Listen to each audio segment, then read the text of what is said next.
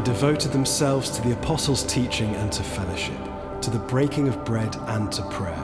A deep sense of awe came over them all, and the apostles performed many miraculous signs and wonders. All the believers were together and had everything in common. They sold property and possessions to give to anyone who had need. Every day they continued to meet together in the temple courts. They broke bread in their homes and ate together with glad and sincere hearts, praising God and enjoying the favor of all the people. And the Lord added to their number daily those who were being saved.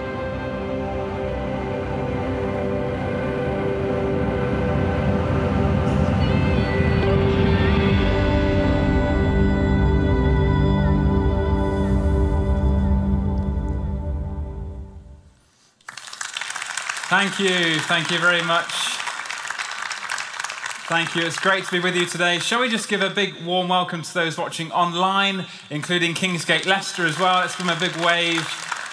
It really is great to be continuing this fantastic series, Revive Us. And today we're looking at how we can experience a revival of generosity. Now, for those of you who have been part of Kingsgate Online over the past year or so, you'll probably be familiar by now with our little family of three, and it's been great to journey with you over the past year, or almost year now, as our little lockdown baby Freddie has grown during that time. As you can see from these pictures here, he's grown very quickly, and he's not the only thing that was growing during that time. As you can see, my hair also grew to embarrassing lengths, it has to be said. Thankfully, it's been somewhat rectified now, thanks and much to the delight of my wife, Chrissy. But, I'm sure I speak on behalf of all of you parents out there when I say that having your first child really does radically transform the way you live your life 24/7. And that, of course, includes the way in which you handle your money. If you weren't yet aware, kids can be very expensive. But the good news is, of course, is that we give, don't we, to those people who we love. We freely, joyfully and gladly spend money on people or on causes that we are passionate about or devoted to. And that's what we see happening in the early church. In this passage that we're looking at today, in Acts 2, we see as follows. It reads, "They sold property and possessions to give to anyone who had need." Now, I'm sure when you read that passage, what's striking about it is just the kind of sheer extravagance of generosity on display.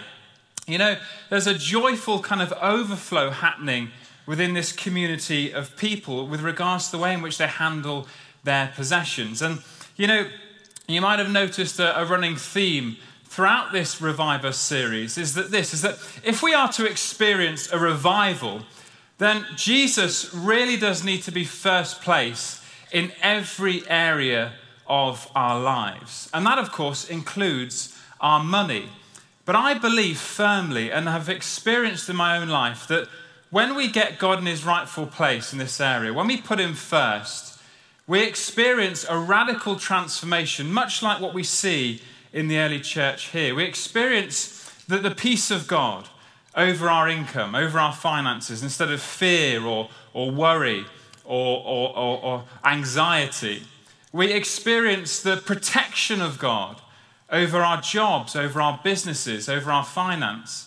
We experience the supernatural provision of God as well, as he provides for our every need. So much so that we are able to give to those people around us, to make a lasting difference in people's lives, not just in this lifetime, but for all eternity. Now, I don't know about you, but I want more of that in my life. And so I believe that as we look at and learn from this example in the early church, we are going to experience a revival of generosity that is not just going to transform our lives, but the lives of those around us as well. And there's a couple of ways in which I believe we can do this. It's by first getting the right perspective of generosity, which will then lead to us living lifestyles of generosity. So firstly, getting a right perspective of generosity. It's clear from the early church that they had a perspective that not just freed them, but also fueled a lifestyle of generosity. And the first thing to say about generosity is this, is that before we come on to look at what's in our hands, our possessions or our money, we first need to look at what's in our heads. Before we talk about handling our money, we need to talk about how we handle our mindsets. So how do we get the right perspective when it comes to generosity? Well, a couple of ways. The first one is this, is to see ourselves as stewards, not as owners. We are stewards, not owners. What do I mean by this? Well, I think the problem with our culture today is that we're told, aren't we, that everything that we have is ours. It's my money, my car, my house, and it's nobody else's. The problem with this is that it's not biblically true. We need to first recognize that everything that we have, everything that we are, comes from God. And in the Psalms it says this, the earth is the Lord's and everything in it, the world and all who live in it. In other words, God is the ultimate owner of our possessions. Everything that we have comes from him. And you see, this is a radical, game-changing perspective, I believe, because if we see ourselves not as stewards but as owners, what happens then is we inevitably carry the weight of that ownership responsibility. When you say, I'm an owner, what you're essentially saying is, I'm in control. And the problem is that we were never designed to carry the weight of that responsibility. It can lead to opening up the door to all kinds of temptations. On the one hand, it can maybe be materialism, of trying to accumulate more and more stuff. Then on the other hand, it can be maybe the fear of lack, worrying about the future. Why? Because you're in control. You've got to make this happen. You've got to make it work. The good news is that when we see ourselves not as owners but as stewards, we can experience a wonderful peace and a freedom and a security that comes from handing that responsibility back to God.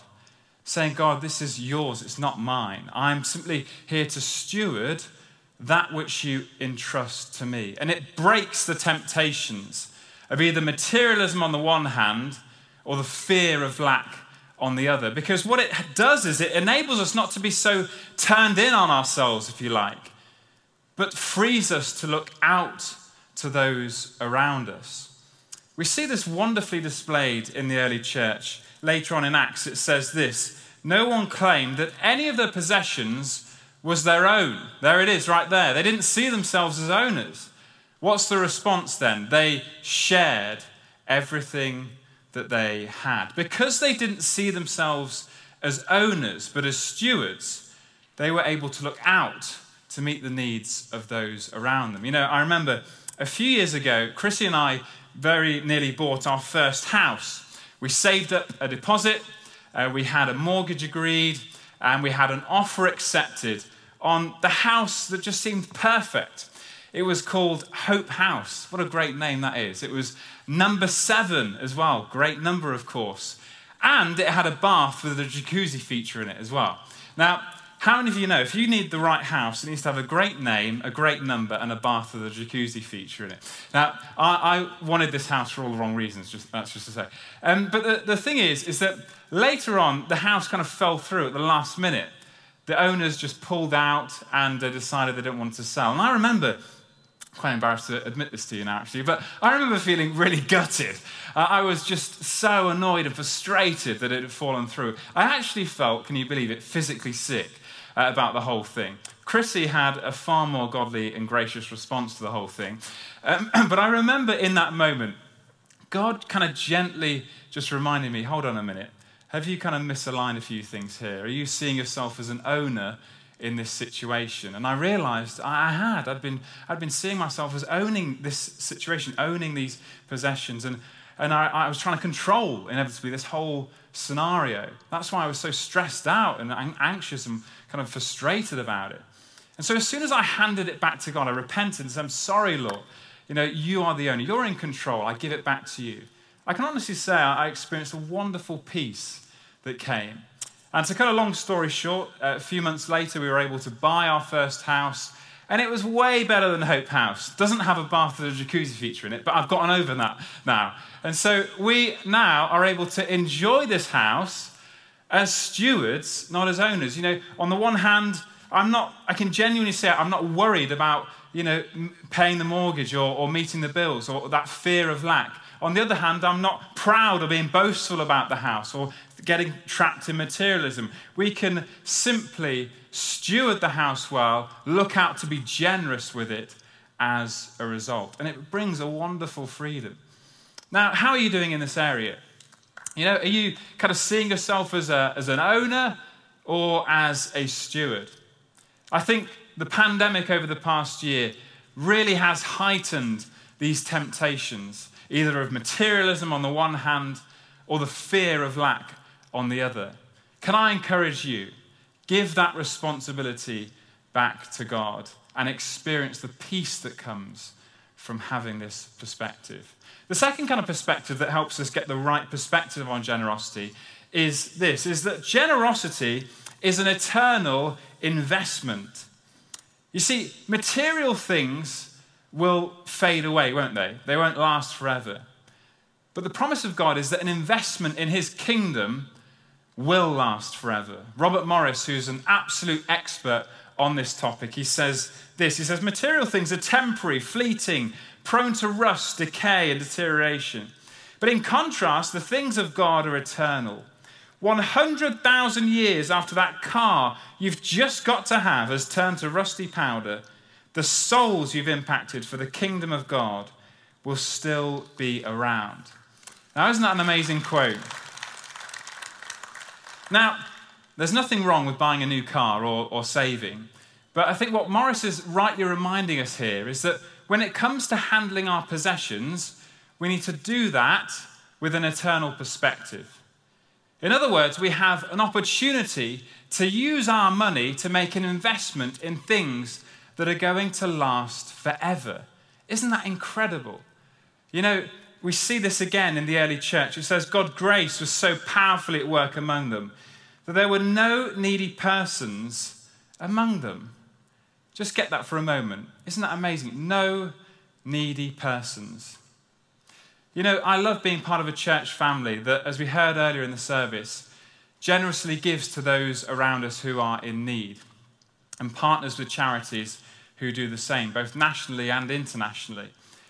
Dare we believe that we might experience a revival of generosity, so much so that where we are based, the communities in which we reside, that there would be no needy persons among us. Dare we believe and pray and have faith for that in our lifetime? It reminds me of the wonderful passage in Matthew 6. Jesus himself says this, "Do not store up for yourselves treasures on earth where moths and vermin destroy and where thieves break in and steal, but store up for yourselves treasures in heaven where thieves do not break in and steal. For where your treasure is, there your heart will also be." Now, when you pause and reflect on your financial decision-making, does it say that you are handling your possessions with an eternal perspective? To use the words of Jesus, what does your bank balance say about your heart? Where is your heart? Where does the money freely flow to? Can I encourage all of us to have this eternal perspective? Because an investment in the kingdom of God is an investment that will last forever. It's the best investment you can ever make. So I believe that we can get the right perspective on generosity as we see ourselves not as owners but as stewards. And then secondly, to see that we can give that has an eternal impact. And this, of course, will lead us to have or be empowered to live a lifestyle of generosity. Now, when we look at this early church passage, I'm sure it's kind of striking, it's just inspiring, but it's also challenging as well. I don't know about you, but it challenges me when I read this passage. But the thing is, I want to encourage you not to be intimidated by it, if you like. It's such high-end generosity, isn't it? It's just extravagant. Don't be intimidated by it, though. Be inspired by it. Think about what that next step is that you can take on your journey of generosity. We're all at different stages, and that's okay. But just think about, okay, what's the next step I can take? And thankfully, in 1 Corinthians, a few years later, Paul, writing to the church in Corinth, gives a wonderful practical model that we can follow that will enable us to take that next step. He says this, on the first day of every week, each one of you should set aside a sum of money in keeping with your income, saving it up so that when I come, no collections will have to be made. Essentially what Paul is saying here is that a lifestyle of generosity, it can happen in two ways. Firstly, by putting God first in our finances, and then secondly, being proactive with our finances. So firstly, put God first in our finances. The way in which we do this is by putting into practice the biblical model that is told in the Old Testament, affirmed by Jesus in the New Testament, which essentially is this, that when we receive income, wherever that might come from, income, the first thing we do with that is to give to God. Now, why? Well, if God is going to be Lord of all of our lives, he needs to be Lord of our finances, doesn't he?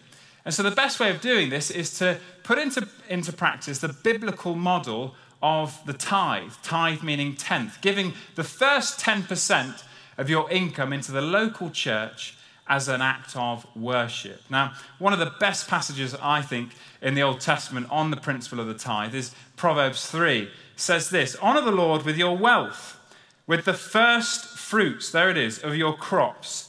Then your barns will be filled to overflowing, and your vats will brim over with new wine. Now, as we've already seen, God owns everything. So tithing on one level is simply returning back to God what is already his. But the great thing about tithing is that when you give that 10% to God and trust him in that area, the 90% that you're left with, it comes under his lordship, it comes under his protection, and ultimately it comes under, as we see here, his blessing as well. God wants to give to you so that the barn of your life wouldn't just be full, but it would be filled to overflowing. He wants to fill the vats of your life not just with any old wine, but with new wine, brimming, bubbling over. God wants to bless you, in other words, so that you can be a blessing to others. Now, of course, we don't give in order to get from God, but the promise of God is that we will be able to get to give. And I don't know about you, but after this last year in particular, I'd much rather trust God, if you like, with that 10% and live on the 90%, than go my own way and keep the 100% and try and work it out on my own. Life can be very, very unpredictable.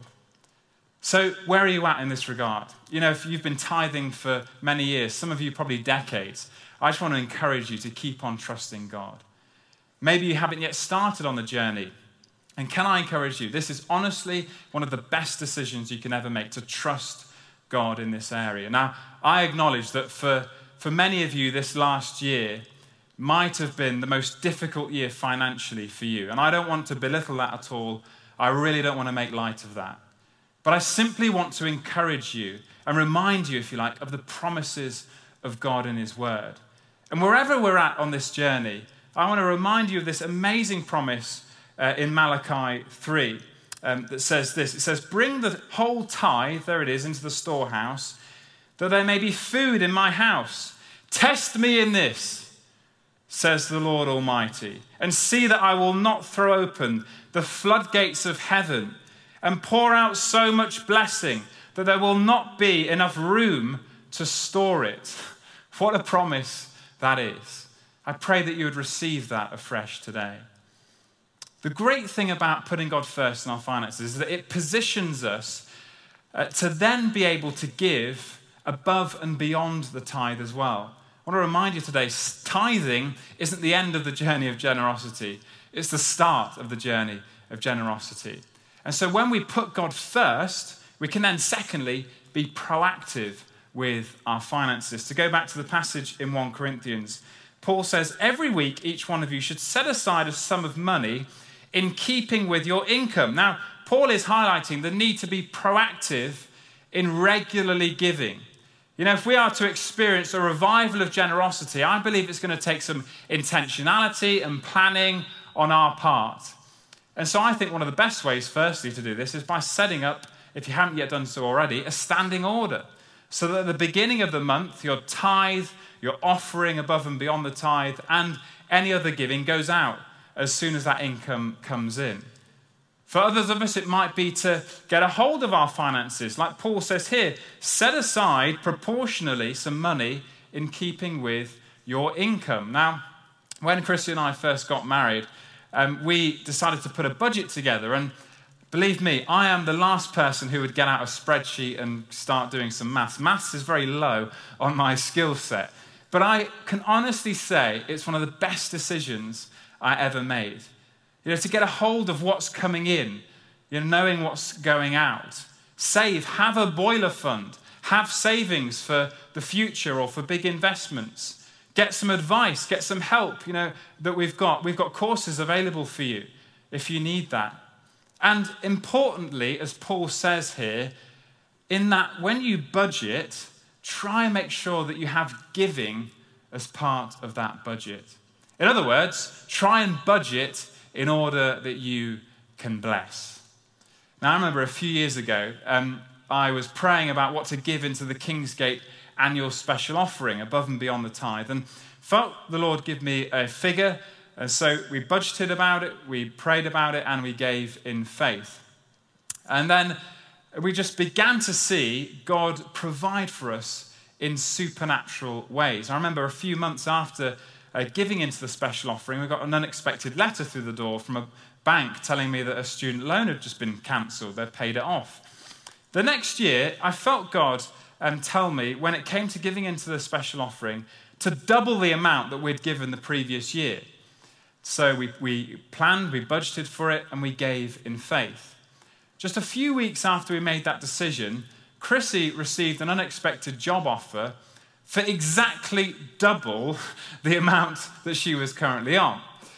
So the next year, what happened was that we then felt that God telling us to keep on doubling. So double the amount again from the previous year. Double in faith to give double the amount from the previous year. So again, we budgeted, we planned, we gave in faith. And again, that year, we saw God just supernaturally provide for us in so many ways, so much so that the following year, when it came to pray about what to give again into the annual Kingsgate offering, we didn't have to pray very long about it because we knew that God was telling us again, double the amount that you'd given the year before. Now, this at this point was a significant amount for us, and we just felt it was from God. We felt it was the right thing to do, so we gave in faith. And this is where it gets quite ridiculous, frankly, because we gave on the Sunday into the annual special offering. The Monday, the next day, we received a tax rebate for exactly the amount we had just pledged to give from the previous year in double. Now, the reason why I'm telling you this, and just to say as an aside, we haven't had a Kingsgate annual special offering this year yet. We are having one in the autumn, and we're planning and preparing for it, and I'd encourage you to do the same. And, the reason why I tell you this story isn't because I'm telling you, well, what do I need to do with my finances? Do I need to keep doubling every year? No, that was just a specific word for us for a season. But the reason why I am telling you this is because you cannot outgive God. It's as simple as that. God is so good. He's an open-handed, loving, heavenly Father. And when you trust him in this area, honestly, it's one of the best decisions you will ever make. So I just want to encourage you to keep putting him first, to be proactive with your finances. And the great thing about being proactive with your finances is that it not just enables you to give strategically, like an annual offering, but also spontaneously as well. I'm sure we all want to be those people who are able to just spontaneously meet the needs of those people around us, as and when those needs arise, or just to be generous in life. And so can I encourage us, let's think about ways in which we can be spontaneous. It can be as simple as just paying for someone's coffee, or just paying for a meal now that we're able to go out, or generously tipping the waiter who's serving you, or just meeting a need for someone who's in your life. I certainly want to get better at this. I think I'm good strategically, but I want to be better spontaneously.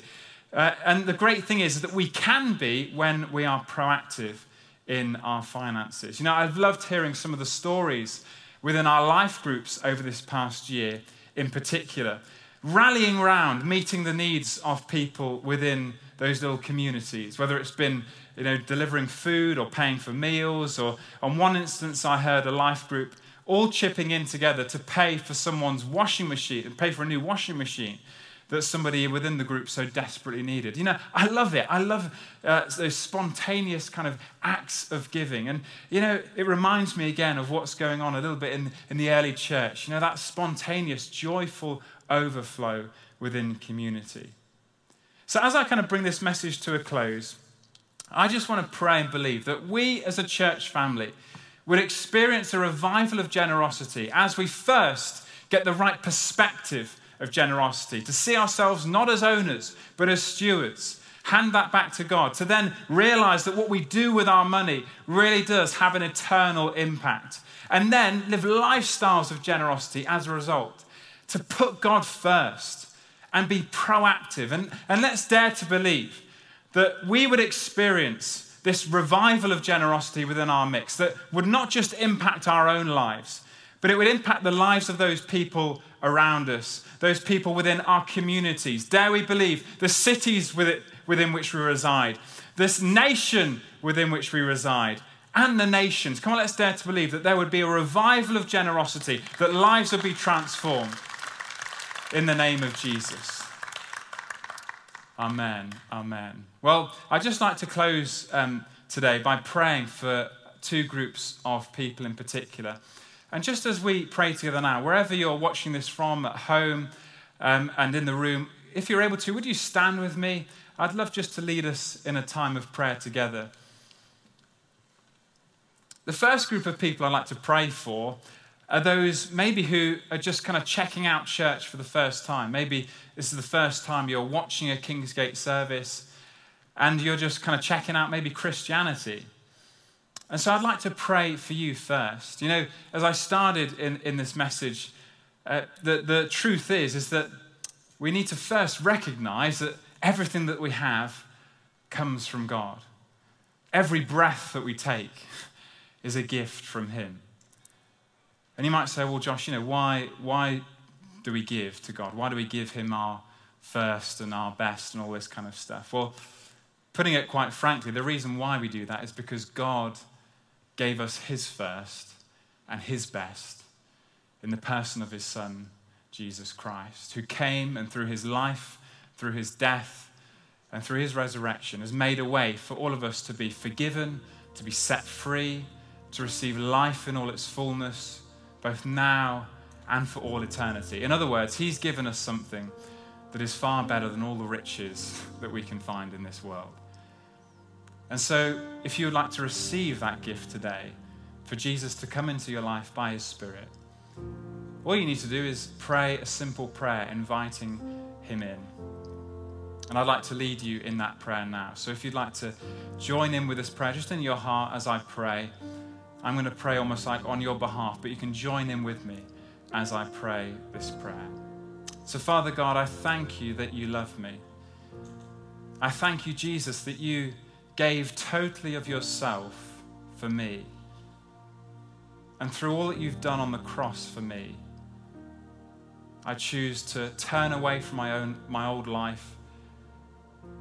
I'm sorry, Lord, for going my own way. Today I choose to put my faith and trust in You, and I receive You into my life right now by Your Spirit. Come, Holy Spirit. And I look forward now to this new life with You, both now and for all eternity. Amen. Amen. I'd just like to close by secondly praying for that second group of people, for us as a church family, really. You know, throughout this series, we've been talking about putting Jesus first in our lives, first with our devotion, first in unity, first in a sense of awe, first in prayer and worship, the way in which we handle our daily lives, whatever it may be. And often we can overlook our finances and money and kind of relegate it to down the list. But actually, you know, it's incredibly, incredibly important. Jesus says, where your treasure is, there your heart will also be. You know, when we invest in the kingdom of God, we firstly experience a transformation in our hearts. We experience the peace of God, the love of God, the security of God. So much so that we can not just be so consumed with our own lives, but we can focus like the early church, on the needs of those around us. You know, I think this pandemic, as I said earlier, it really has heightened those temptations. Some of us might have more money than we've ever had before. Others of us might have less money than we've ever had before. And everybody else is obviously somewhere in between. It's impacted us in so many different ways. But I think there is a temptation to consolidate in this season, to kind of hold back and to wait and see how things turn out. But I just want to encourage you, now is not a time to wait and see. Now is a time to trust in God, to put him first, to take him at his word, to test him in this and see that he will not open up the windows of heaven over our lives. And so I want to pray for us right now. I want to pray in this moment. I firmly believe, I just sense the Holy Spirit here right now. He's going to stir up faith. He's going to bring about a revival of generosity in our midst that's going to bring about a revival, full stop.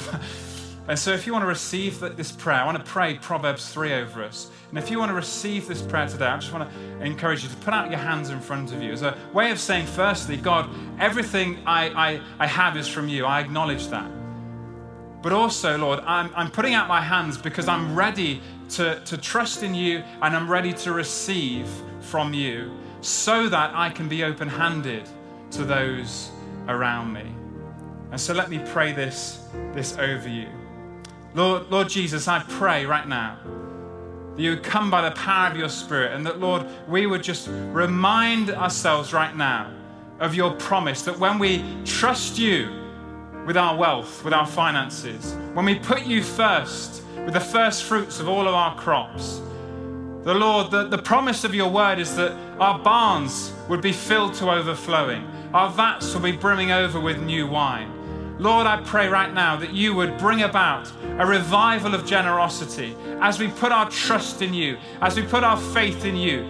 We would dare to believe that in this next season, that we would dare to believe that maybe in our lifetimes, we would see a time where there would be no needy persons among us, that you would pour out, Lord, blessing in our lives, and it would overflow into the communities, into the cities, into this nation and the nations as a result. Lord, bring about a revival through a revival of generosity. In your name we pray. Amen, amen, amen. Let's worship together. Thank you.